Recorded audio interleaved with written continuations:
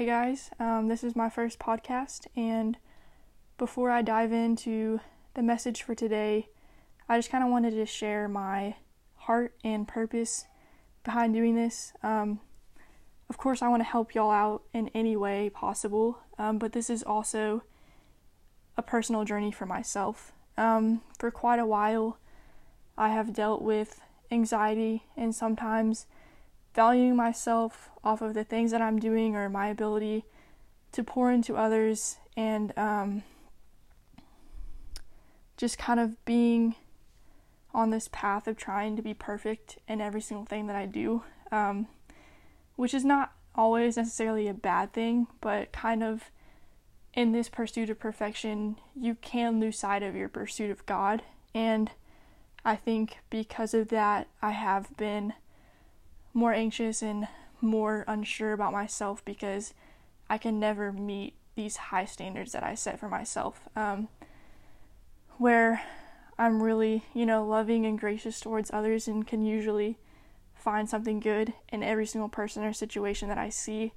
I'm very bad at being able to do that for myself. And so just kind of in these unknown times, I kept feeling a tug at my heart to really dive into his word and not only see what God has to say, but, look at the hearts and the thoughts of the people in the Bible and kind of relate that to myself, in the bad situations, kind of seeing like, okay, well, what thought process led to this? What heart issue led to this? The people that are really faithful, seeing their situations and their strong faith throughout those and kind of relating that to myself and being like, if I was in this situation, would I be able to do that? And depending on that, just seeing things in my life that I might need to work on, things I might need to grow, things I might need to change about myself. And that's mainly why I'm doing this. Obviously, there's always a goal to know and love God more, but also throughout this journey, I hope that we can all learn more about ourselves and love ourselves more, because we start to define ourselves and love ourselves in the way that, God does, in the way that he calls us to also. And so, sorry, that was a very long introduction, but I just wanted y'all to know that, this is a personal journey for all of us, and I really want to be right there with y'all every single step of the way. If you need a question answered, if you need extra prayer, if you need to just talk about something that I bring up that really stirs something within you, I just hope y'all know that I am always here and I am right there with you guys. And so, without further ado, we are going to start in the very beginning at Genesis. I really don't make my first big point until Genesis 3 and 4, but there are some small things that I want to point out in Genesis 1. And so, really, the big thing that you need to know about Genesis 1 is, God is creating everything, right? This is when the world comes together. And the big thing about this is there's, some specific language in there that is really, important to realize. And so, basically, if you read it, so many times throughout that, God will say, let there be blank, right? An example, he said, let there be lights in the vault of the sky. And then, another part, he'll say, let there be water, let there be this, let there be that. And as soon as he says that, it automatically happens. And then after it happens, God, reviews what was just created. And throughout all of Genesis 1, he says, and it was good, and it was good, and it was good. And so, just kind of the significance of this is just realizing that, yes, God formed everything, and that is so amazing, and that is so powerful to realize, but also there's a great plan that you're still a part of today. And sometimes we try and make our own way, we try and make our own plan, and that gets in the way of what God has, because if you really look at this, everything that he says automatically happens, and it is good. And so sometimes we get in the way of that. And so it's important to just realize that God is the one in control, and whether you're feeling amazing or terrible right now, like, there is peace and there is power in knowing that, because, like, he created everything. He created you. He created this moment that we're in now, and he continues to hold and create things every single day. And I just think that that is so beautiful and powerful to know that, like, you don't have to do all the striving, you don't have to do all the effort, because, like, God already did it, and he continues to do it for us every single day. And then if we go to Genesis 3, which is when, the fall happens, this is when the first sin is committed, when Adam and Eve eat from the one tree that God told them they couldn't eat from. But again, kind of looking at the language and, like, the thoughts that led to this, Adam and Eve were in a perfect relationship with God, right? There was no sin, there was no evil, there was nothing wrong at all. They were, like, in this paradise type life with God.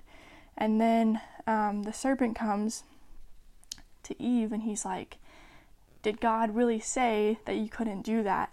And kind of, like, looking at the language of that, he's trying to make Eve doubt God, right? And so then he goes on to say, for God knows that when you eat from it, your eyes will be opened and you will be like God, knowing good and evil. And so kind of the importance of this language is, he says, and you will be like God. And so kind of taking back to what I just said, Adam and Eve are in this, like, total paradise with God. Like, there is nothing wrong. They have everything they could ever want. They're so happy. There's no sin. There's nothing, like, keeping them from their relationship with God. And then the serpent comes and he says, he tries to give them something that we can't have, but that we all desire in one way or another, and that is to be like God.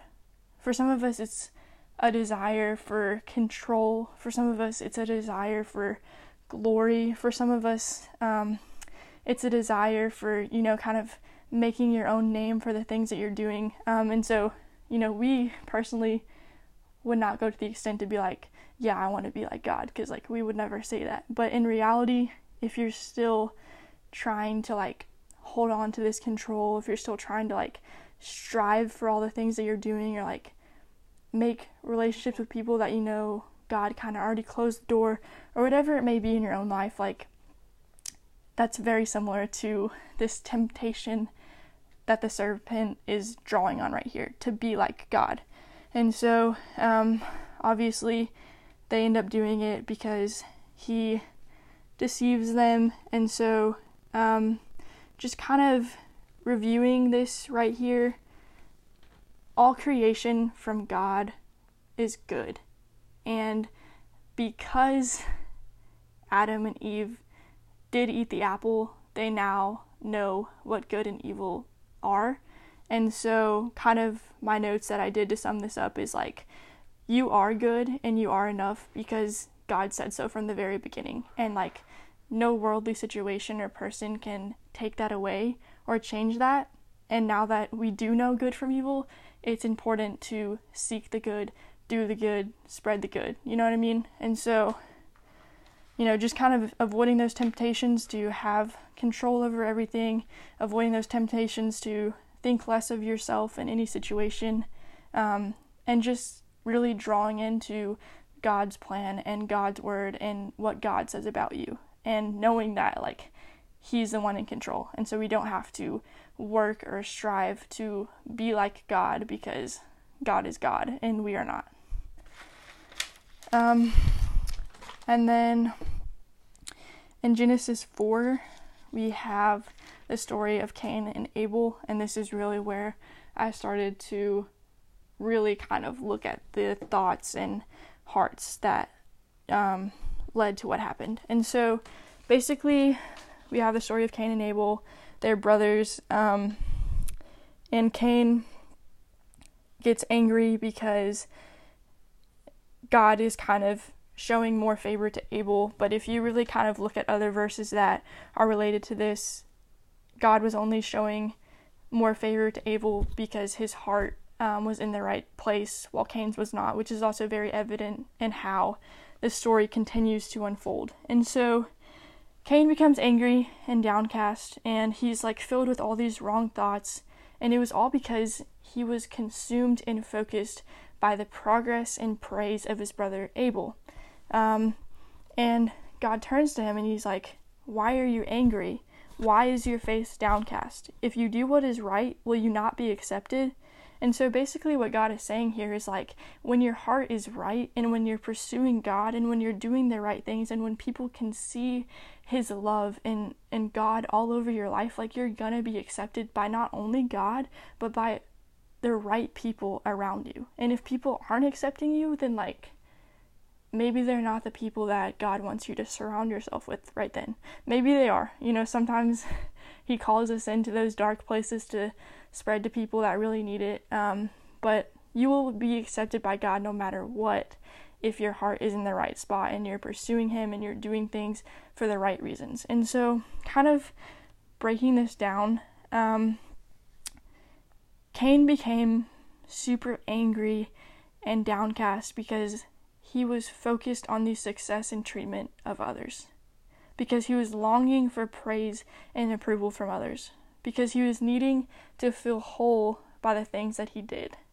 And so kind of like relating that to us, sometimes like we see like someone in a really good relationship, or we see someone like really successful in their life, or just all these things, and we start to compare their situation to our own, and we start to feel like less than, right? And we carry all these emotions and all these thoughts like, why am I not like that? Why am I not having that in my life? Why am I not successful? Why am I not happy? Why am I not in a relationship?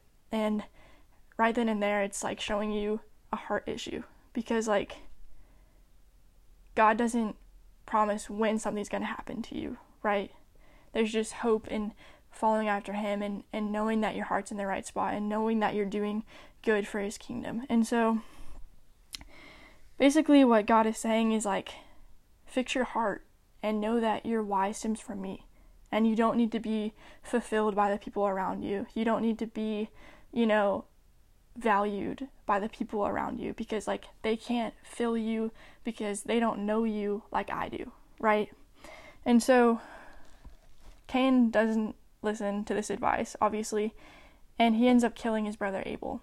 And then after that, he goes on to kind of build this whole city up for himself, and he names it after his son instead of naming it after God. And so kind of like looking at this as a whole, he had an initial heart issue because he was so focused on the way other people viewed him. He was so focused on like feeling achieved by the things that he was doing that it was affecting the way that he was able to pursue the Lord.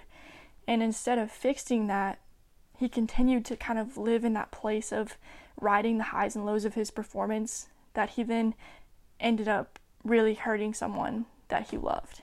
And so the biggest thing that you need to take away from this is that you don't need to make a name for yourself through strife. You are just called to rest in the work that Jesus already did and to do good works for his kingdom, but not through like constant hard work and constant successes and failures. Like, that's not where identity comes from. And you're also not called to idolize something that you're good at or a quality you have instead of fully surrendering to God. And then my favorite point that I wrote about this is, don't allow a broken heart to weaken your judgment and produce unloving thoughts or actions, not only towards others, but towards yourself. And so I kind of talked about in the beginning how I've dealt with, some anxiety and some worth issues, and those have really affected me in sports and relationships and everything else, because I think, for a long time I was filling my thoughts from a broken heart. I was not acting out of love towards myself, and because of that, I wasn't able to produce the best thoughts or the best actions for myself. And so, no, I didn't go to the extreme that Cain did of really hurting, a part of God's creation. But if you keep walking in these heart issues, if you keep, valuing yourself off of things that you're doing instead of off of, just who God is, it's not healthy, and it's not the way that God, calls us to live. And so I think that that's where I'm going to stop today, because I did kind of cover some big points, but just kind of some thoughts to think about throughout this whole week is just knowing that, like, although it kind of seems like God is kind of distant through this time because we can't really understand it, it's important to know that, like, He created everything, and through that, like, although we can't see the answers, He has them. And as you continue to pursue Him and love Him, there's peace in that. There's not peace necessarily in the situation that we're in right now, but there's always peace in Him and who He is, and just realizing that, like, you're part of the creation that He created, that He calls good. And so just kind of finding your identity in that instead of the things that you are or aren't doing right now, I think is just going to be so healthy. I appreciate y'all listening to this first podcast, and I have a lot to continue to break down in Genesis, and I hope that y'all continue to go on this journey with me. I love you guys, and please feel free to reach out if you have any questions or prayer requests, and I look forward to doing this again soon. Thank you.